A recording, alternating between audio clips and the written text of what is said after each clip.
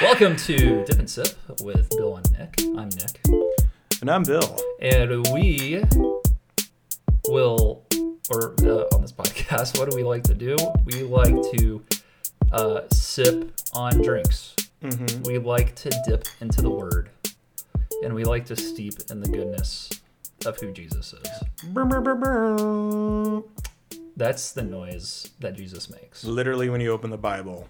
What? What? When you open up your YouTube, I said YouTube app, your YouVersion Bible app, your Read Scripture app, open up my heart into the unknown. Bam. So there it is. So, Bill, what is new with you? What's going on? Yeah, so, during this quarantine time, we tried to connect on Zoom. It's this fun time, great time. Last night we connected through our church and our youth, and it was just great to connect with each other, engage, intentionally just listen, and, enjoy each other. And while we're talking, my wife's there, and our bulldog Butters, and my son Caleb, he's 3 months today, in 2 days, 3 days. And as we're hanging out, Caleb gets lifted up, just pukes on Butter's head. Butter's just scared. He's like, but then all of a sudden he's like kind of enticed, and he's like, and he's like starting to eat as the flow of throw up is dripping on his wrinkles and fat and chunks onto his face. He's looking at me like, Dad, help. But at the same time, don't let the river stop. And I'm like, okay. And I'm looking at everyone's face on Zoom. They're like, and then some are like busting up laughing. And I'm like, well, guys. And then all of a sudden Butter's rolling in the throw up on the ground. My wife is laughing. She walks away with my child.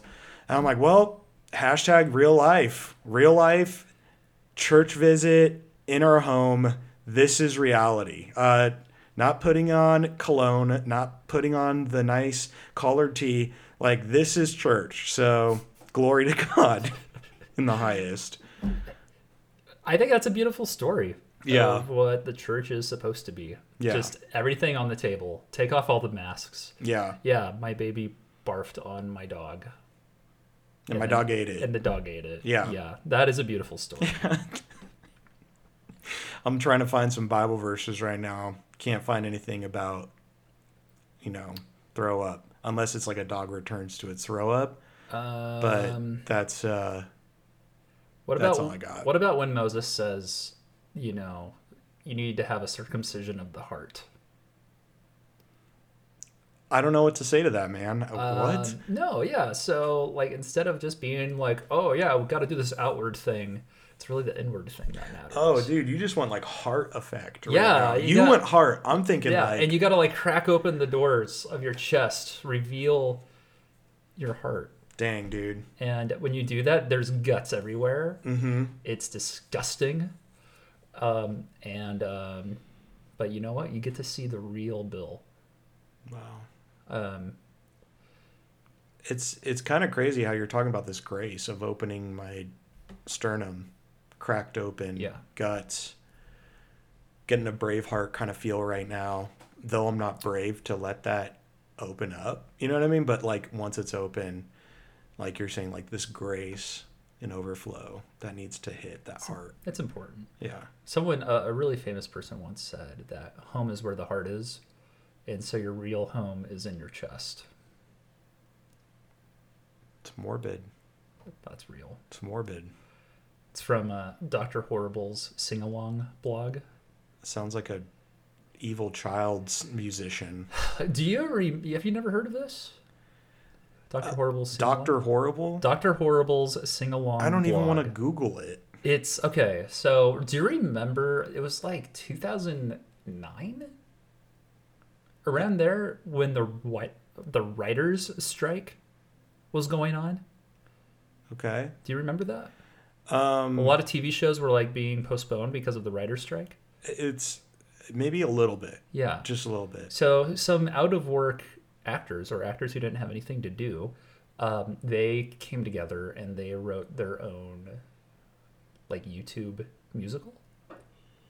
It was Neil Patrick Harris, Nathan Fillion, Felicia Day were like the main characters, and it's a story about a villain named Dr. Horrible who falls in love with this girl that he sees at the laundromat every day, and he's actually like a really nice guy. And then it turns out the superhero Nathan Fillion is like a jerk, but it's all musical and it's really funny. Why did they have to name him? Why is his last name Horrible? That's like his super villain name, Dr. Horrible. I thought he was a good guy. Well, he's not a good guy, but he's a nice guy. So he's a stalker at the laundromat. The protagonist is the villain. It's like the guy you're rooting for. But he still has to do his laundry, so he goes to the... This comedy's got me on the edge of my seat. Yeah. And I can't wait.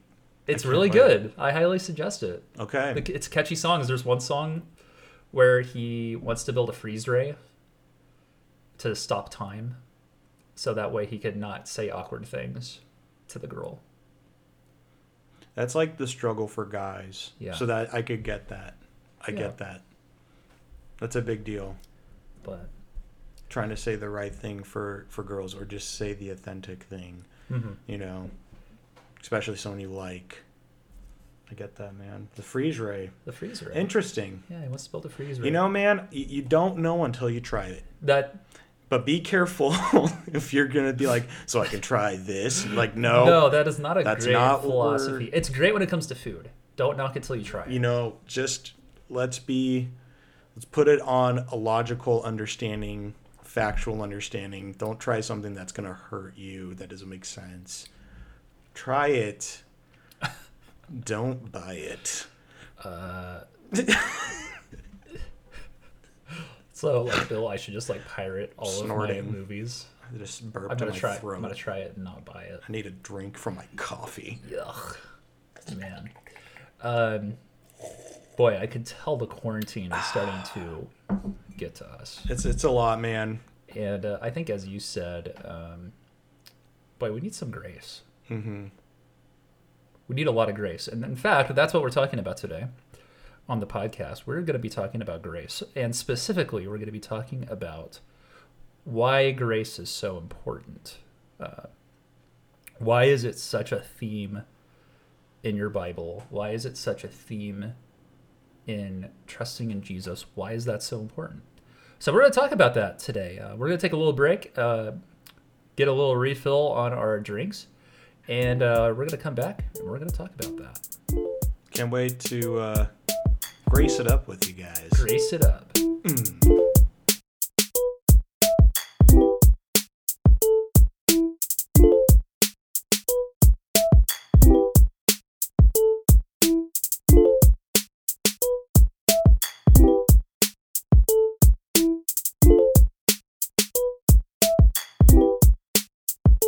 All right, we're back.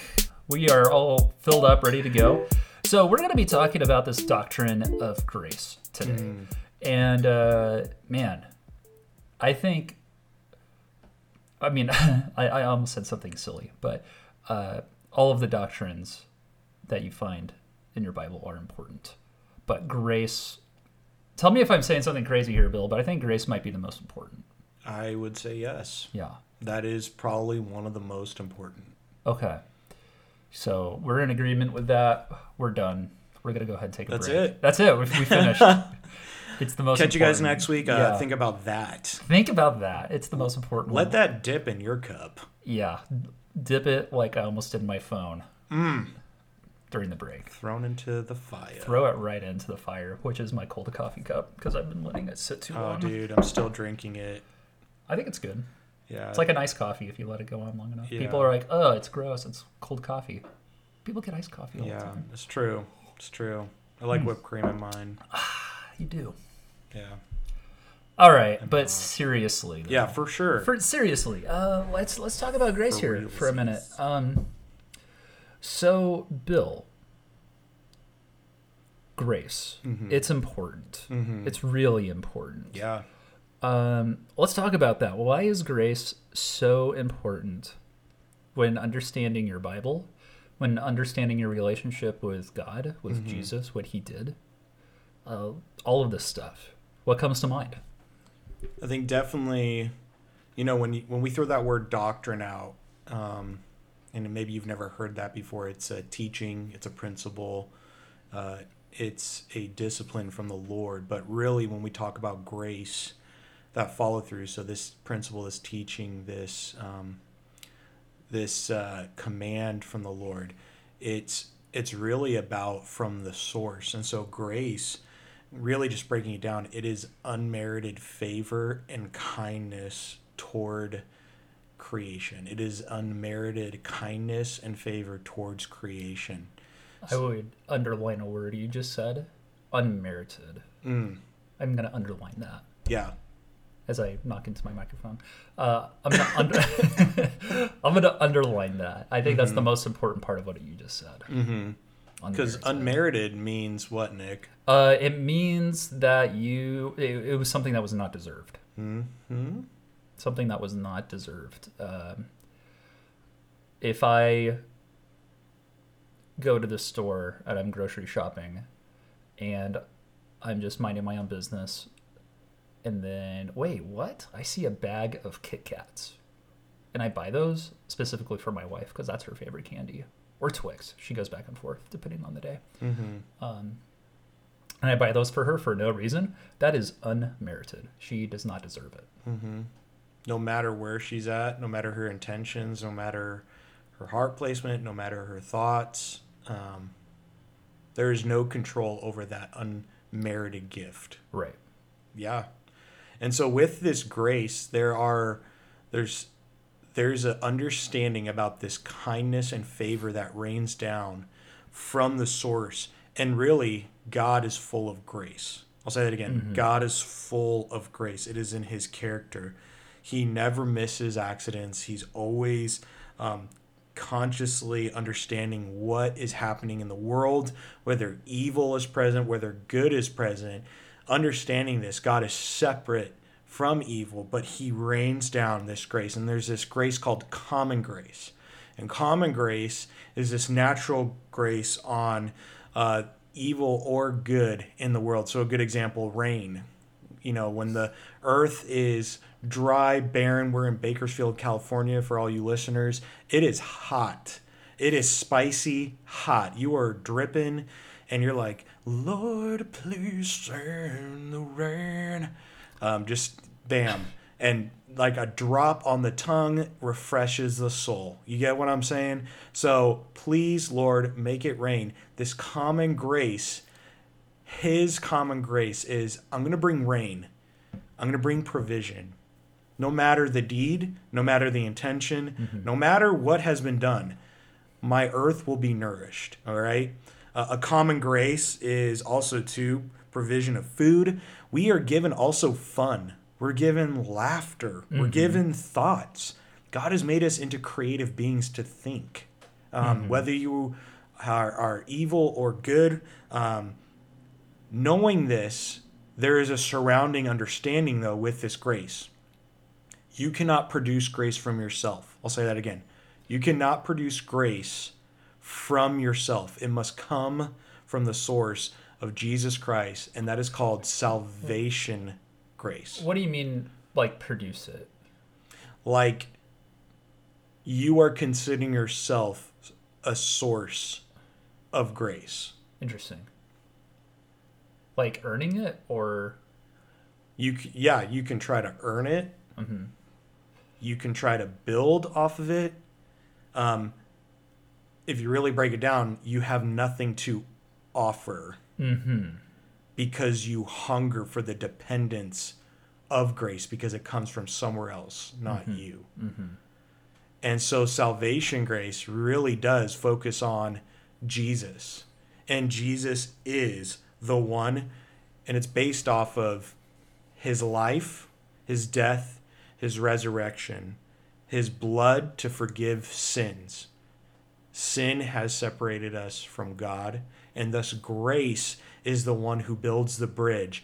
Not us building the bridge to God, but God building the bridge to humanity through the cross and Christ's blood sacrifice of knowing we can't save ourselves. We can't produce grace. We can't earn grace. Mm-hmm.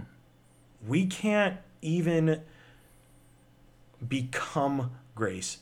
There's only one who is full of grace and truth, as it says in John 1:14.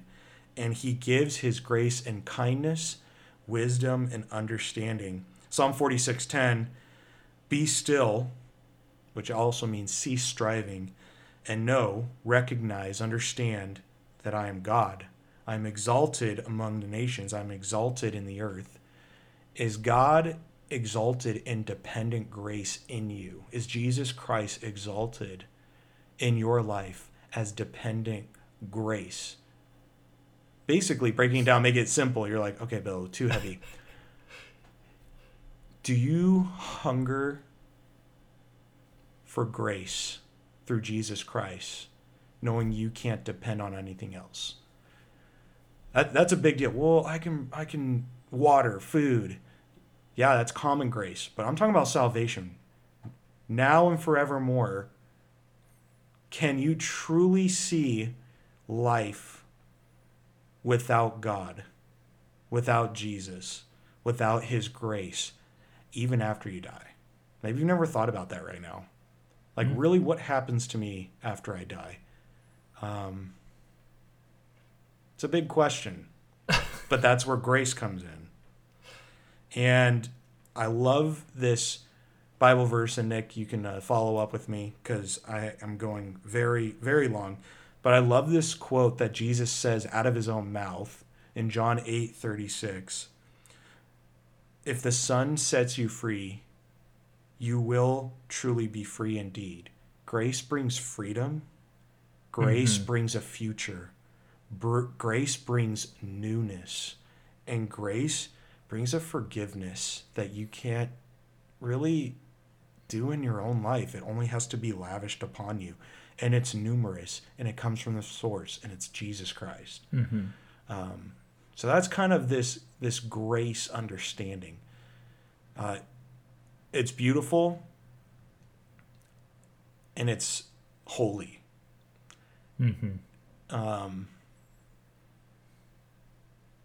And I think it's scary too. I think sometimes it's like, have you really forgiven me, God? Do you really have me after I die? Do you really have me now? Even when all my circumstances, I want to be in control, or I want to take charge, or I want to be better, or I want to build grace, I want to earn grace. I want to, your grace isn't enough. I got to be in charge. Can I really forgive that person like you forgave people? Can I truly believe that you've made me new?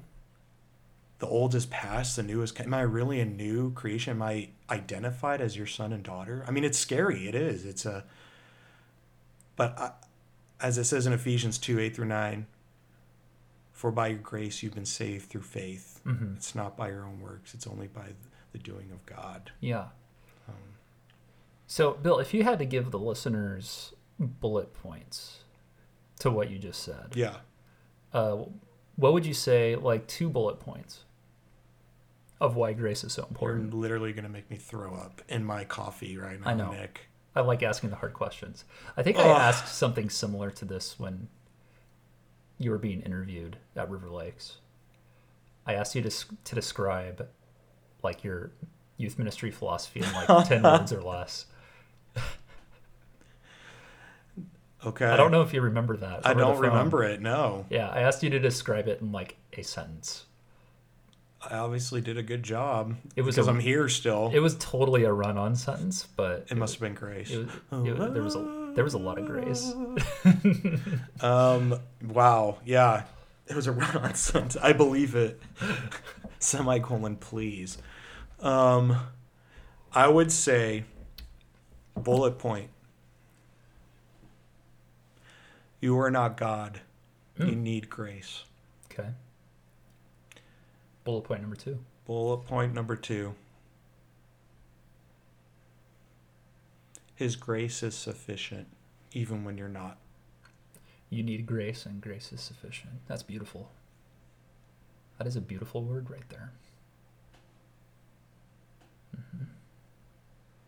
I like the simplification. It's hard. It's hard. So, for me, when I think about grace,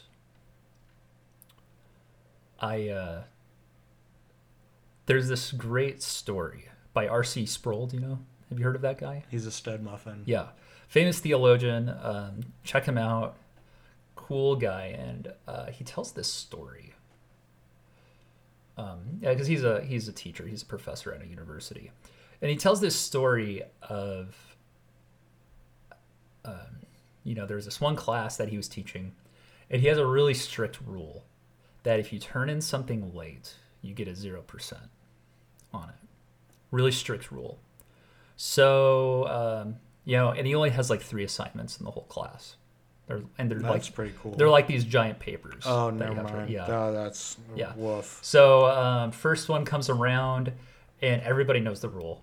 And R.C. Sproul is this really strict professor. Like, oh my gosh, if you don't turn it in, you get a 0. First paper comes around. Just about everybody turns it in on time. And there's like 1 or 2 people who are just like, oh my gosh, I had this, I had that. I just wasn't able to get it in. Can I have an extension? Mm-hmm. He's like, well, you know about the rule, right?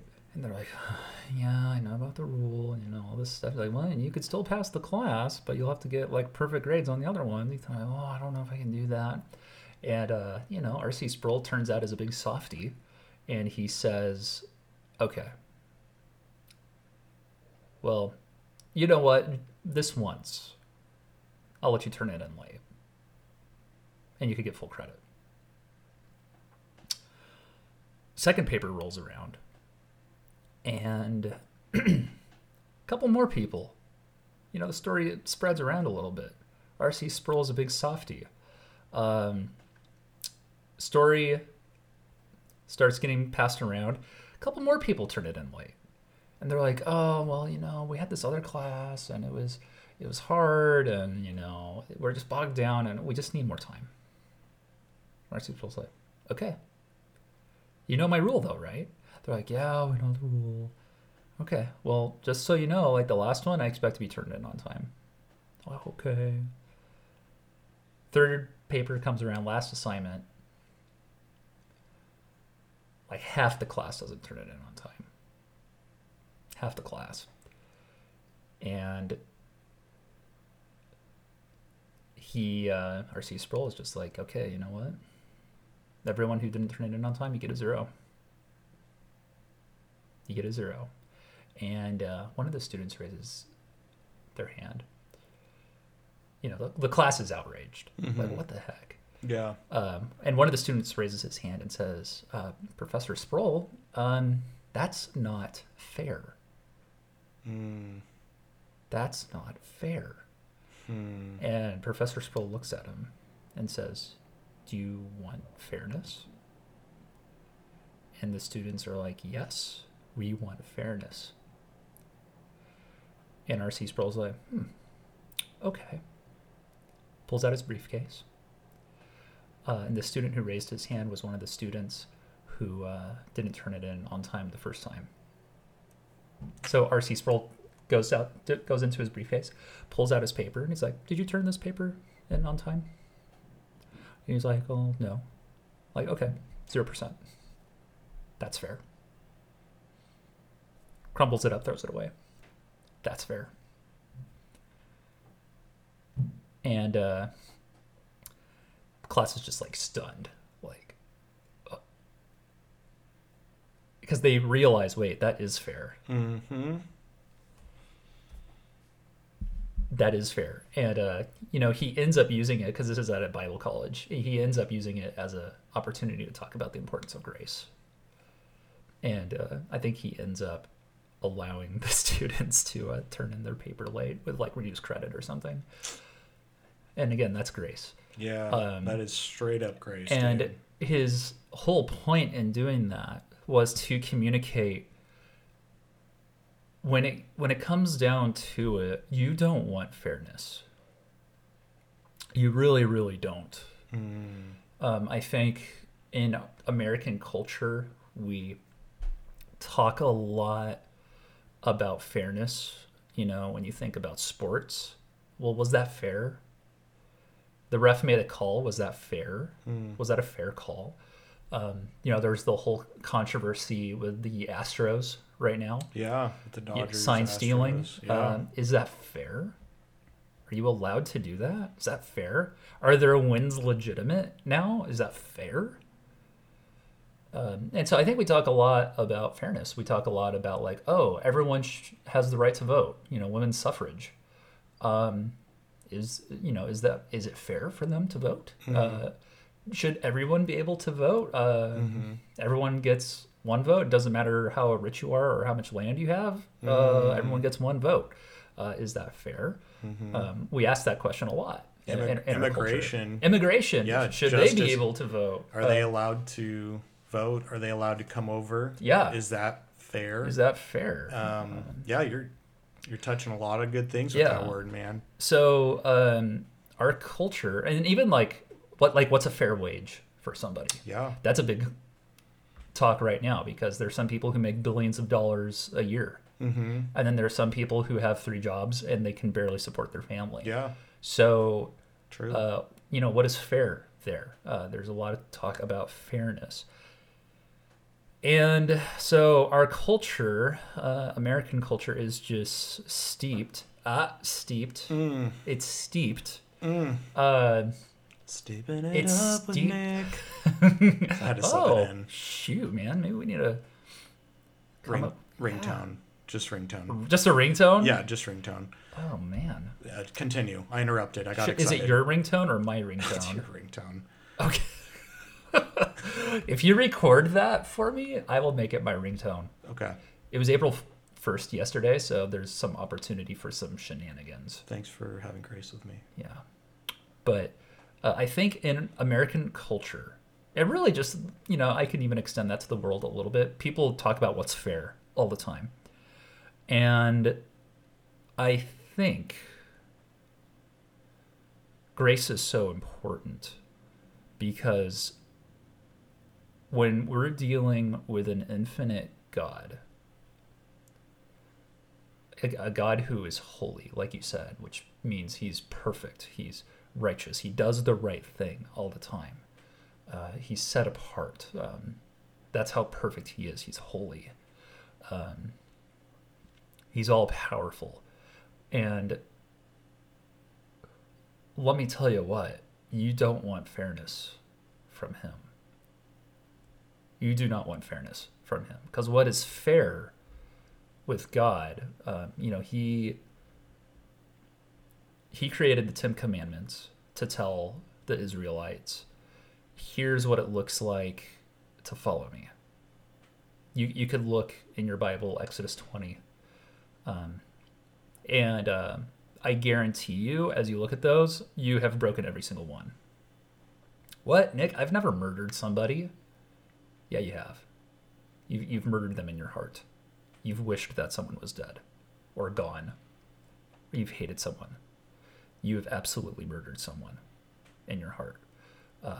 I've never committed adultery. Yes, you have. With your eyes. In your heart. And you might have told yourself, man, if given the opportunity, I would do that. You've had those desires. Every single person in the world has broken every single one of those 10 Commandments. What about worshiping other gods? You're like, I haven't worshipped other gods, and there's only one God, so I worship him. No, you have. The God of money, the God of academics, the God of success, the God of popularity, the God of sex, yeah, the God of comfort. You've worshipped those gods, guaranteed. People have sacrificed at the altars of those gods. Every single one of those commandments have been broken by every single person in the world. And you look at Romans 3, I mean, what happens to someone who breaks these rules? And breaking these rules is sin. It's basically saying, I am going to do the opposite of following God. I'm going to do the opposite of being like him. That's sin. And what happens when you do that? Well, it's death. That's what is fair, is death. And it goes back to the garden, Genesis 3. Like, you can, Adam, Eve, listen, you can eat from any tree that you want. Any tree you want, go for it. Except for this one. Any tree you want, except for this one. That's the one rule. Don't do that. Mm-hmm. And they did it. And God said, like, if you do that, you're going to die. And they did it. Mm-hmm. And you know what? Eventually they did die. They wouldn't have otherwise, which is something crazy to think about. Yeah. But I'll tell you what, it was grace that they didn't die on the spot. You're talking about like a spiritual death. Yeah. Really, or lost connection with God in the garden. Mm-hmm. Nick, I always get this question from junior hires. I don't know about you in high school. I'm sure some adults throw it around too. I've had it thrown in my head. You know, why would God create a perfect garden and say, hey, there's one tree that you can't do, and yet everything's perfect, and like I shouldn't have this one limitation or one no. Right. Everything else is yes, but this one no. Man, God must have a problem with us. It's God's problem, or what is God thinking to do such a thing? And I almost think it's, I'm curious what your thoughts are. I almost think we get so focused on hearing no from God. Why is that there when really we forget we had relationship with God? Yeah. He walked, as it said in Genesis, he walked in the first, I think 3 chapters, he walked with Adam and Eve. But we're focused on, well, I can't do that though. I don't know. What are your thoughts, I guess? This grace thing. My thoughts are, we should talk about that next podcast. Tune in next time. Please. For talking about what the heck is up with that tree? Yeah. That's a great podcast title, by the way. What the heck is up with that tree? Dude, I wonder if there was squirrels living the dream up in that tree. I wonder what kind of tree that was, man. What kind of fruit? Shoot, dude. I don't know. Yeah, I feel like if we talk about that, we'll end up being here forever, and then we'll forget about this topic of grace. I like that we can ask these questions. Sometimes I feel important. like you listeners feel like you don't have these questions, which is a false narrative in your life. We have these questions. Pastors have questions. People in the church have questions. But we love just talking about it rather than suppressing or ridiculing or judging. Like, this is a place where we can talk about it. So, yeah. And I think it's okay to ask those questions. Yeah, not no. Oh my gosh. I think the incorrect response would be to say, dude, you don't know everything about God? Well, what a doofus. You're such a doofus. Dang, dude. You know what, man? Now I don't want to go to church. I don't really want to hang in your youth group or your community group or your life group. What have I done? Or your Ignite group or your Fire Lit group or even your congregation, man. It sounds like you guys really roll like this. Okay. Oh, man. See that, man. Yeah. So we need to be comfortable with asking questions. Even, me and Bill, if we don't know something, we got to ask. That's humility. Again, another podcast idea. We'll talk about humility someday. Maybe 2 podcasts from now. We just planned our whole next week. Sipping and dipping with Nick. Drinking that hot coffee. I can't. I want some more coffee. But we're gonna have to wait to brew. So we're gonna talk about the Lord. Da-da-da-da. I'm getting like a little House of Horror kind of vibe from you, and it's am I the monster? I don't want to say it out loud. Oh, but dang! At the same time, he has a part. It's true. I do like that musical. Yeah. And you're always a part of the play, the Right. bigger plan. Well, anyways, where were we? Let's say this. We were talking about the garden. Garden, grace, death is Yeah, fairness. rebellion. Yeah, right. The same question you gave me to wrap this up. What are the 2 bullet points about grace that you can give our listeners? Right now? Okay, so this is what I would say. This is why it's so important. Bullet point number 1. You don't want fairness from God. You really, really, really, really don't. Because fairness means death. That's bullet point number 1. Bullet point number 2.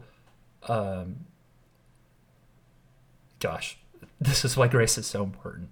Is because it's the opposite of fairness. From a righteous God, it's the opposite of fairness. And it's weird to say that we don't have a fair God, but we don't, and it's a good thing. We have a merciful God. We have a grace-filled God. And when you recognize... This is turning into a long bullet point. It's okay, semicolon.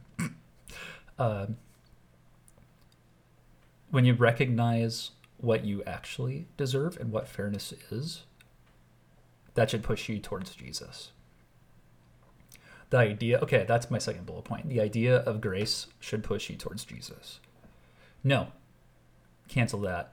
The idea of grace will push you to Jesus.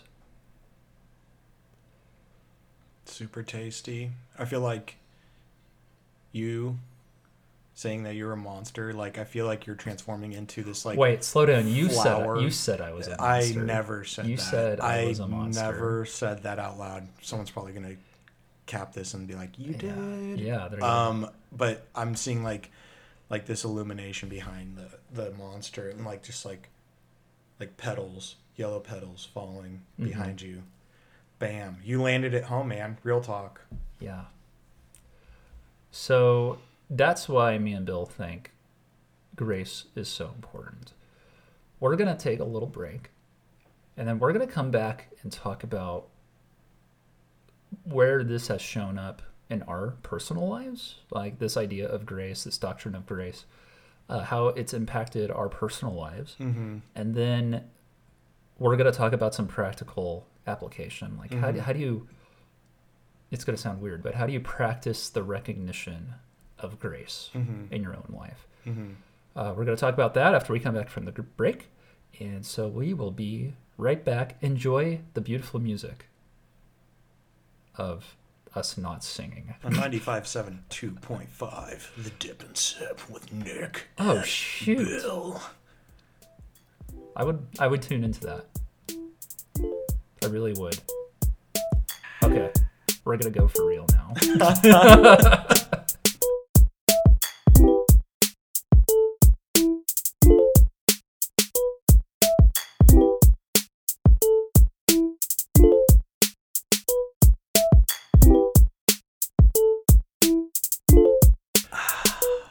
We're back.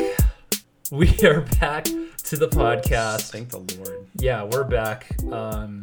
What a break we had. Lots of fun. We're here. Sparklers were lit. Sparklers were lit. That's it. If you know, you know. If you know, you know. Whatever the heck that means. But we're here. And so we're going to finish up our conversation today by talking about practical applications of just the doctrine of grace. And what it's going to look like is we're going to each talk about where grace has shown up in our lives, where we see it, where, we've experienced grace. And then practically speaking, how do we show grace? How do we remember it? However you want to interpret that question. So, Bill, why don't you start us off? Yeah, man. What does that look like in your life? I think when we talk about grace, we talk about who is grace, and we talk about this grace that was given to us.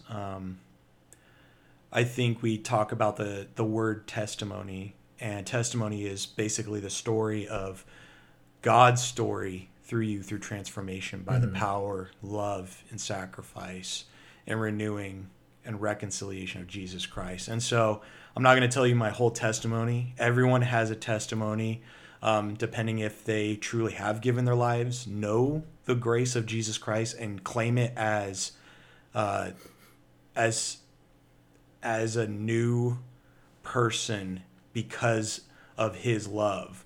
And that's something that you got to decide along the way. But for me, how I've seen God in grace is, man, as Nick said, it is one of the most important doctrines of all. I'm not my own. I'll say that again. I'm not my own. Mm-hmm.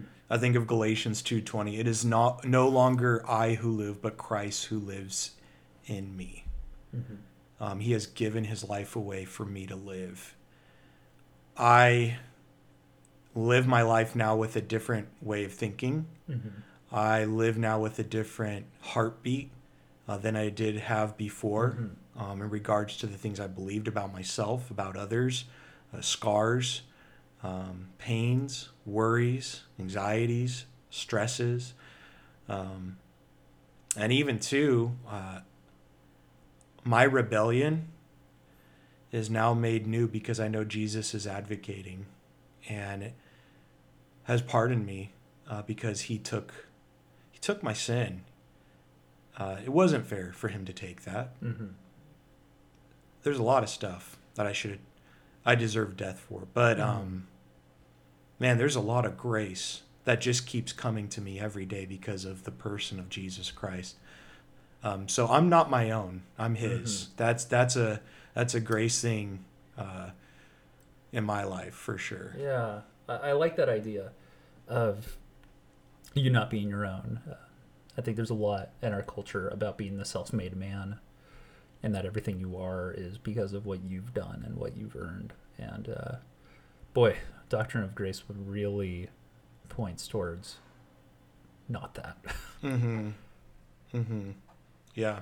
I think even too, I mean, you know, there's a lot of things you listeners have gone through, a lot of things you have experienced, maybe have stepped into and don't know how to get out, or maybe you are choosing a rebellious path in a way that is just not in accordance with how Jesus has a path for you. Mm-hmm. And that's just reality. And I want to encourage you, you know, for me, I knew about Jesus. I love hearing about Jesus. You know, I was saved when I was at youth camp when I was in 6th grade, and but when grace started being taken advantage of, like, oh, okay, I can sin. Okay, no lightning striking me. Okay, I'm gonna do this. Oh, he's gonna forgive me. Okay, he's gonna forgive me. My heart really didn't.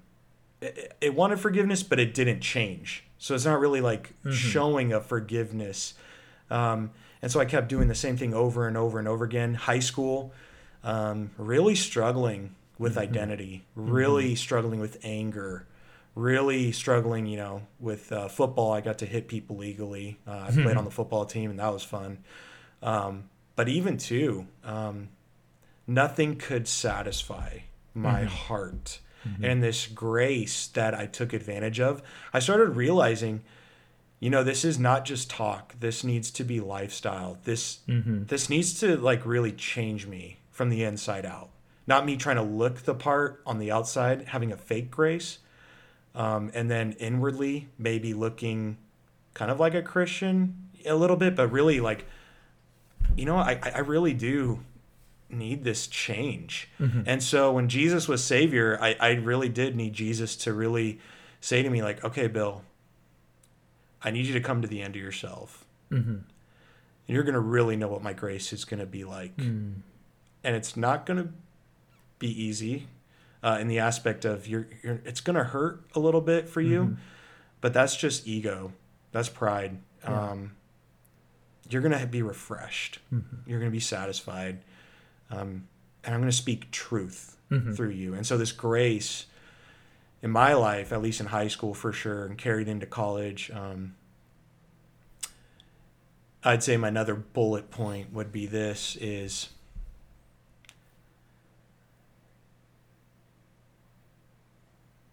you will never be satisfied unless you come to the end of yourself and realize you need the satisfaction of Jesus Christ. And I thank the Lord that he has redeemed me, and I want the vision and mission he has for people and for the broken and for the lost. Heck, even for the religious that look the part but don't really know that grace. That's really Jesus. Oh boy. Not hypocritical. And I know I fail. I fail so much, but I know that there's dependent grace, and it's in Jesus. So, yeah, that's a tough thing to talk about. Is like the difference between living a grace-filled life and a religious life. Because there is a difference, I think. Yeah, there's a big difference. Yeah, it's kind of like you're touching on right now, like law, living by law and living by grace, right? And knowing that in Galatians 4:14, Jesus fulfilled the law. He's the person of grace, right? And has made grace come alive. And it goes back to that, idea of fairness, where it's like, oh shoot, there's a God, so I better follow him, and I'm going to follow all the rules, and I'm going to do everything perfectly. It's like, okay, well, maybe you've done that the past 10 years because of who Jesus is, and because of who God is, you want to follow all the rules. And I think it could be easy to think, well, I've certainly earned something here because I've worked so hard to do everything right. But boy, when you look back at your past, what were you like before?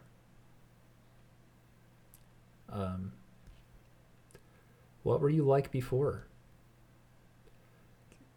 You think about a murderer who I killed 10 people, but the past 5 years I've been really good, so I don't deserve any punishment. That's not how it works at all. But we do that with God, I think. It's like, well, I've been really good this week. So come on, God, go easy on me. And then there's this other caveat of I'm just so dirty and so unclean. Oh yeah. That I feel like I can't even come to him. He doesn't want me at all. There's the opposite effect too. Yeah. There's no way God could ever want me. Yeah. Yeah. Almost like I'm so unlovable. God, what would God want to do with me? Yeah. There's a limit to his love. Yeah. I would say it's the same problem, different side of the coin. Where God is so great, he must love me, and he must do everything for me because I am so great. And then there's the opposite, saying I am so bad that God could never love me.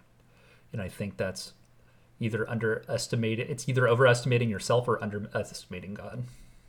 One or the other. Definitely. We'll have to talk more about that during humility. Heck yeah, man. Man, that's such a good topic. Yeah. It's a hard one. What about you, man? For me... Yeah, how's grace geez.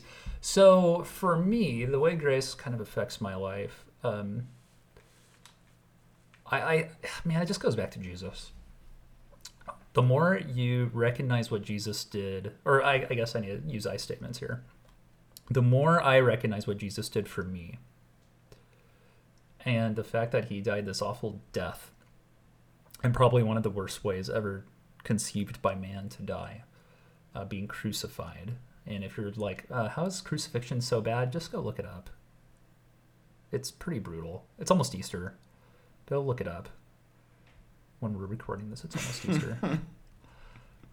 So brutal. It's really brutal. You think about Easter, happy bunnies and Easter eggs and chocolate, which are all... I would eat the bunny if it was made of chocolate and Reese's. Straight up. Oh, yeah. I would. I would just eat the normal bunny. Roast that bunny. If it was a gummy bear, sorry, bro. You're not making it past my kitchen. He's dying. Oh, dude, he's done. oh, he's cut up. I'm maybe replacing his head with another, Oh, gummy. you do that? Oh, dude, yeah, totally. Gummy bear replacement. A gummy bear replacement. Believe Fanatic. it or not, this is actually a great segue into one of my practical applications. Yes. So, but first, like, just for me, Yeah, like, of course. I just have to remember what Jesus did for me, and the fact that I don't deserve that. When, you will watch TV shows where, someone's about to walk in front of a car and then someone pushes them out of the way, saves their life, and they're like, "Oh my gosh, I'm indebted to you." It's like I have a life debt to you. And there are some cultures where that's a big deal. In America, it's like, "Oh, thanks for nothing. In fact, I'm going to sue you for pushing me over." It's so true. It's so sad. But like in some other cultures, good Samaritans have no place in American culture, I feel like. Did you know, just on that subject, I took a lifeguarding class for some college credit. I never lifeguarded once my whole life, but I did take the class and I was certified for a time to be a lifeguard. I just did it for PE credit. When you're a lifeguard and you see someone drowning in the pool, you have to call out to them and be like, "Excuse me, do you need help? Can I come save you?" And if they say no, you just have to wait. You're not allowed to save them because they can sue you. It's like a sermon, dude. Yeah. It's a straight up sermon right there. And in fact, what you have to do is wait for them to go under the water and like basically go unconscious. And then you can save them. It's funny how people have to be in a place, I guess, in a place of drowning to know that they need to be saved. Or you have to give a response before saving when our God just rushes in knowing we don't know what we need. Right. Or maybe understanding that we're drowning in a lot of different ways. Okay. Man, we're really hitting a really good topic here. This is going straight into my personal application. Yes. Okay. So Ephesians 2, Bill brought this up earlier, and I think it's one of the... this is a key verse you have to know, or a key passage that you have to know about grace. I'll just read it to you. "And you were dead in your trespasses and sins, in which you once walked." You're drowning in the pool. You're dead. And it's not a pool. It's like an ocean. You're in the middle of the ocean and you're drowning. No one's coming to save you. And there are sharks everywhere.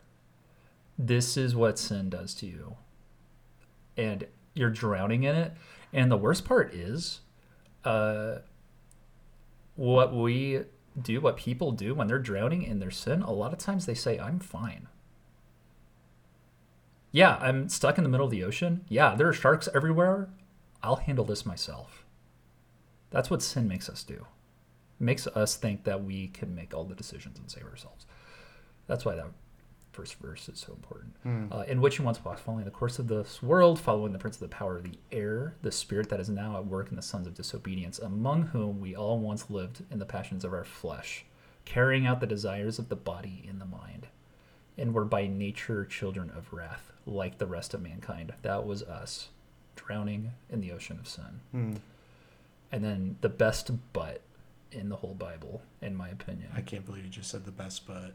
When I was doing junior high ministry, that always got a lot of laughs. It's amazing. Yeah. It still makes me smile. Like, what happens when you see a but in the Bible? I would ask them that. And some of the high schoolers who were in junior high when I was in there, they still know the right answer. But, like, there's a total, like, tonal shift when you see a but. And it's just like real life. When you see a but, things change. Yeah. Oh my gosh, I can't even handle trying to keep my if you're getting married centered. And like the groom's pants, like the belt breaks and falls down, and you see his butt, like the wedding's ruined. Oh my gosh. You're trying to have this nice moment. Can't. And the butt ruins it. So things are going great. You see a butt and it's ruined. Funeral. It's a sad moment. It's really sad. The pastor's up there, he's giving the eulogy, and his belt breaks.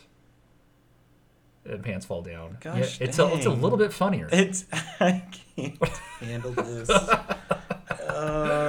But anyways, verse 4, but God, you're drowning in sin. And then there's a tonal shift. But God, being rich in mercy because of the great love with which he had, with which he loved us, even when we were dead in our trespasses, drowning in our sin, made us alive together with Christ. By grace you have been saved.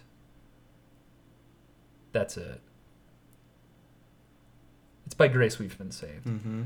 It's nothing that I've done. It's nothing that I've earned. By all rights, I should be dead in my sin, eaten up by the sharks. And God came and saved me.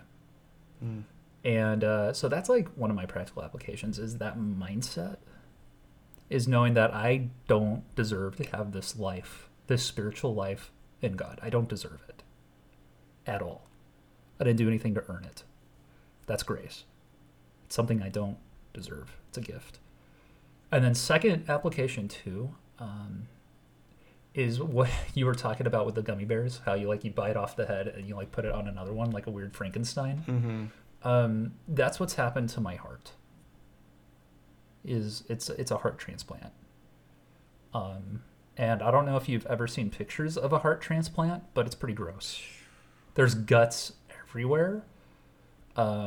It's a huge mess, and the process of getting Jesus's heart transplanted into me is a messy, messy thing. I'm still going to fail. I'm still going to be a mess. And so grace is not a one-time thing. It's an ongoing thing. And recognizing that, I trust in Jesus and I got the grace. So I got it and it's over and done. That's not how it works. It's this ongoing, constantly I need grace because I'm just not perfect, Bill. I'm not perfect. I don't know about you. I look at your face and I'm like, man, that must be a perfect man. Distorted. But I'm not perfect. I'm not perfect in my thoughts. I'm not perfect in my actions. And I need grace. And having that mindset of how much I need it should lead me to want to give that grace to other people. Because when I recognize just how sinful I am in my own ocean and sharks of sin, and what God has done for me, with that heart transplant, I should want to give that to other people. And that's hard. But then it's also a reminder, I did this to God. I rebelled against him. You talked about this. I rebelled against him. I said, skip you, God. I'm going to do whatever the heck I want. I've rejected him. And it hurts to be rejected as a person when someone looks at you and says, yeah, you suck, Nick. You suck a lot. That hurts. But to have the heart of grace to say, you're right. I do suck. You're absolutely right. And I'm sorry about that. And, forgiveness is big. And we're supposed to forgive like God forgave us. And it all comes from grace. And if it was something we earned, we would say, I'll forgive you, but you need to, give me $10. It's almost like Jesus has taken the butt. Yeah. You get what I'm saying? Yeah. You want to say but. I want to say but. I love you, but. No. I give you grace, but. I forgive you, but. And really, it's I just forgive you because Jesus took the but. It's more like he turns it into an and. I forgive you and I love you. Whoa. Yeah. I forgive you and I took care of it.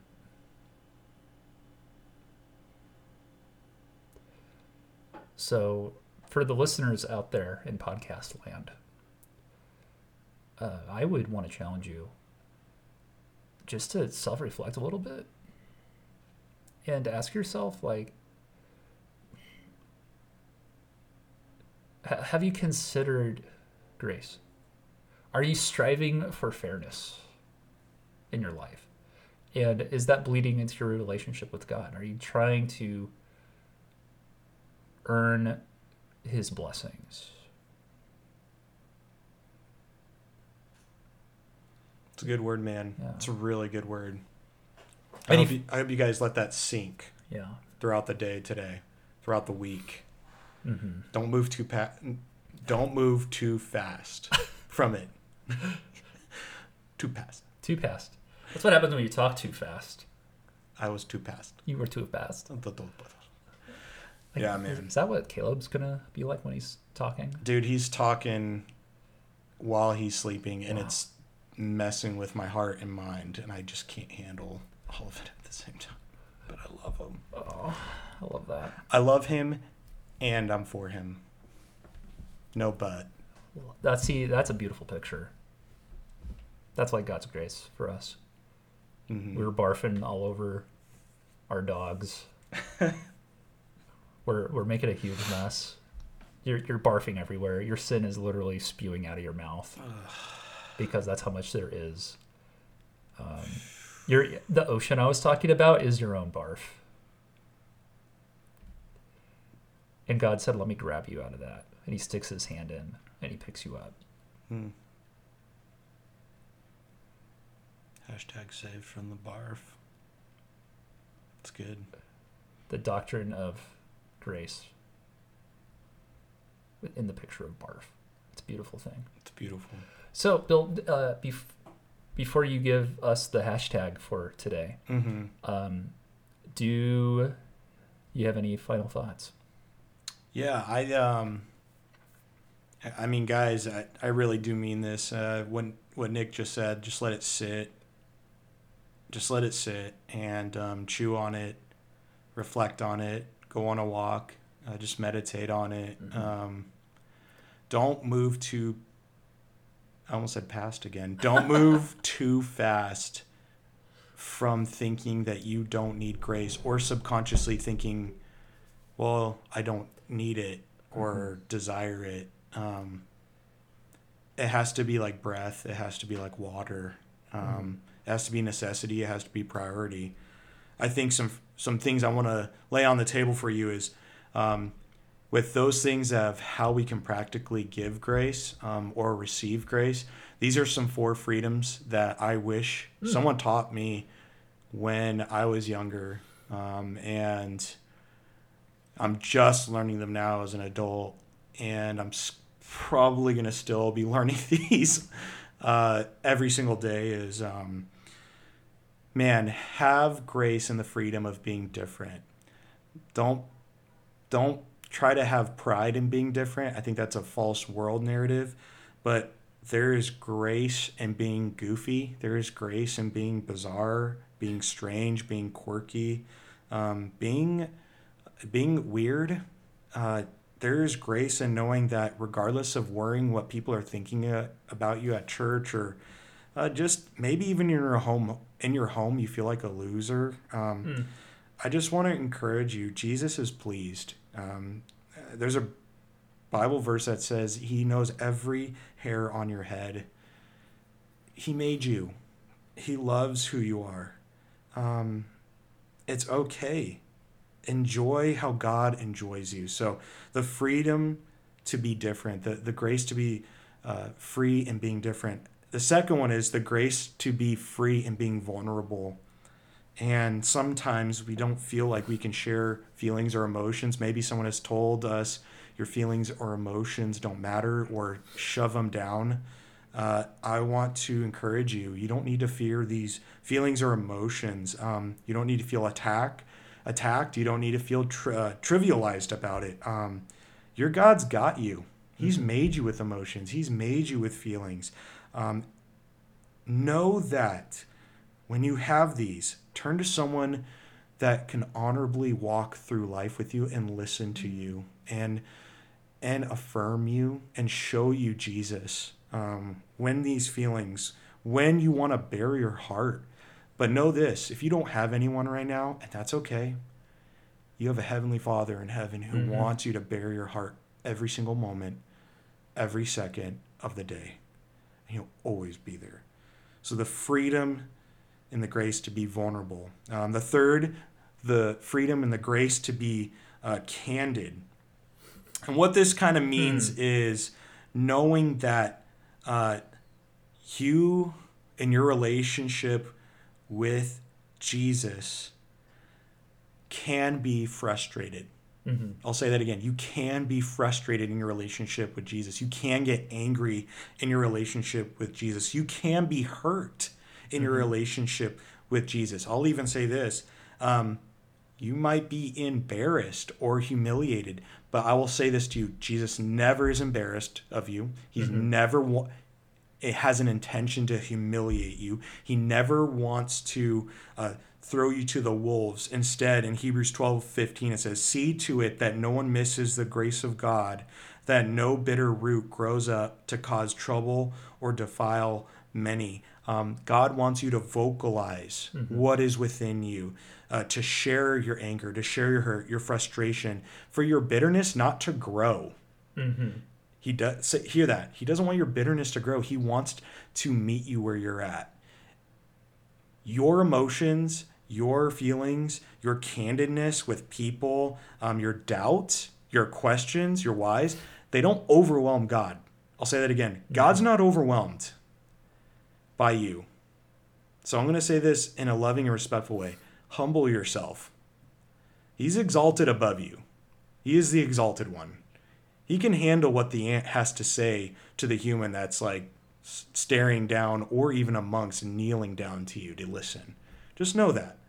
So the grace to have the freedom to be candid. And lastly, the fourth one, the grace and the freedom to make mistakes.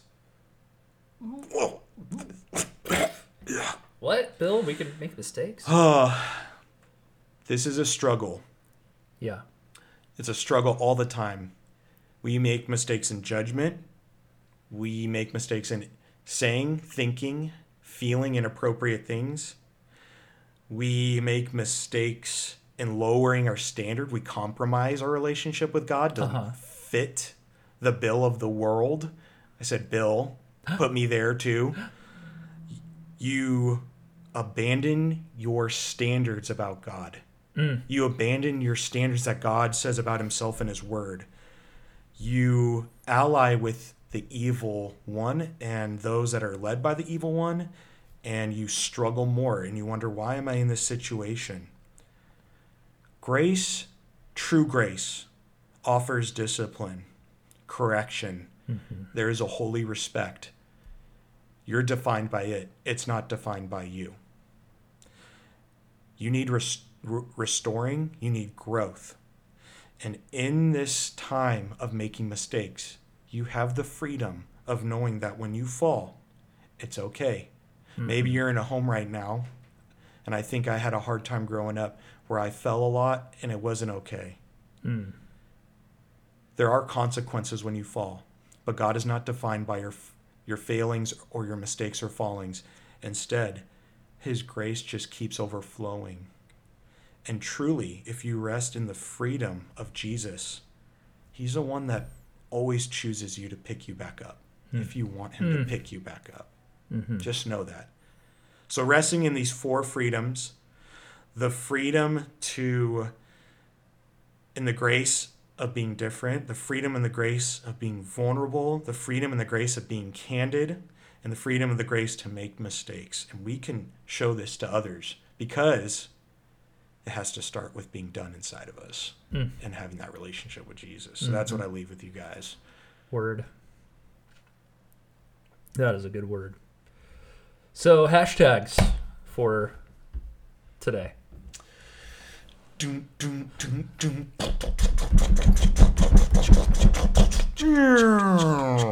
Let's hear the bass drop.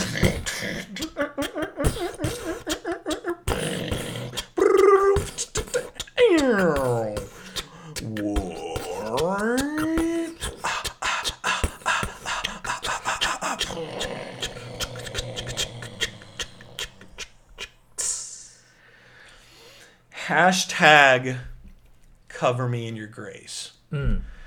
Like a blanket on a comfy day when it's raining. It's cloudy. You got the moon. Maybe it's nighttime. Maybe you got the sun. It's covered because the clouds are there. The rain is falling. And in that, maybe you're feeling apathetic. You're feeling lazy. You feel like you need to be comforted. I want to give you an understanding in 1 Corinthians 1. It talks about the God of all comfort wants to lay a blanket on you. Instead of a comfy, chinchilla-covered baby little monkey, don't kill monkeys, by the way, fur that's covering you, where you think it's going to be everything you need, let the blanket of grace cover you in such a way that you can't outrun the grace. You need it. You hunger it. You thrive in it. And in that, whether you know it or not, and knowing how to rest and receive, you kind of loosen up in your body, your mind, your thoughts, and you take a nap, knowing that grace covers you. This grace matters. Hashtag covered in grace. Hashtag covered in grace. I'm going to throw in a hashtag there too. Do it. Hashtag you can't clean the barf out of your life. You can't do it. It's everywhere. The only way, like, the barf is like in your clothes, all of your clothes. You barfed into your clothes drawer, in your closet. It's everywhere. And the only way you could be clean is through a shower, baptized in water. You baptize your heart. You barfed like on your heart, and you need a new one. It's ruined. Drip, drip. Drip, drip. That's the barf. It's dripping everywhere. There's so much of it. Oh my gosh. There's so much. There's so much. It's everywhere. Oh my gosh. And you need it. Keep repeating this. And I'm like, that's a lot. It's a lot. I think of the Goonies when Chunk is talking about making the fake barf. And he dumps it over like the balcony in the movie theater. And he's just like, huh, huh. And then everyone in the audience starts barfing everywhere. And like the burglars are just like, I love this kid. This kid is great. And he's just like admitting everything he's ever done. That's God. I totally forgot about that. That's God. God is, this is good. This is weird, but God is the burglars, the villains, the counterfeiters. No sense. From the Goonies, because they loved Chunk. And they're like, I like this kid, even though he barfed on everybody. Oh my gosh. Yeah, so hashtag Chunk life. Hashtag life. Chunk life. Hashtag Chunky barf life. He's sick. Oh, yeah. So there it is. We talked about grace, and we love you guys. And feel free to tag, share, send this out. We want to make sure that we can be able to connect you guys, engage you guys, and intentionally, know where you guys are at. So, yeah. You know what? Cha? Bill, we have an email. Yeah. That's right, Bill. You heard me. We have a email. It's fresh. It's brand new. We made it during the break. It is the Dip and Sip podcast at gmail.com. Now, Bill, why would anyone want to send us an email? Great question, Nick. It's a perfect time for you to dip into what we're talking about and sipping on what we're sipping on. We want to hear about what exactly you guys are wrestling with God's word, questions, whys, but also to interacting, connecting, engaging, and intentionally observing some things that maybe we just need to bring to light and discuss rather than kind of just throw to the side or just kind of suppress. So we want to be present with you. If you want to connect, we're here. We're here. And if you have a question and you're like, man, I don't get why this is in the Bible. What the heck is up with that tree? Great question. The question can be posed like that. And just know there's no judgment. There's no scrutiny. Like, hey, Bill, this dummy asked what the heck's up with this tree. What a dum-dum. I'm that dummy, dude. What a dum-dum. Yeah. So send us your questions. Send us the topics you would like to hear us talk Talk about. Talk about. Yeah. Talk about the topic. Yeah. We're going to top the talk about the topic. We're going to top it with talk. Yeah. Whipped cream, son. Yeah. So if you have questions, if you have comments, if you have any thoughts or ideas, or any encouragements too. I mean, that goes a long way too. We're human, so that matters. Believe it or not, we are human. I am not a giant talking plant from Little Shop of Horrors. That's interesting because I feel like I don't have a belly button. So that's interesting that you're the plant and I have no belly button. Yeah. So that's cool. But you said no. Let's just be real here, though. We're just a couple of weirdos. Yeah.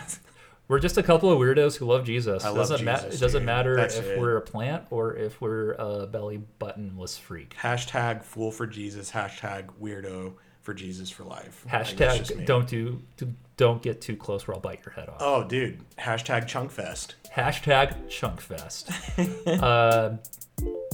But yeah, so look forward to seeing your emails. Love you guys so much. And we're going to dip out of here. Adios.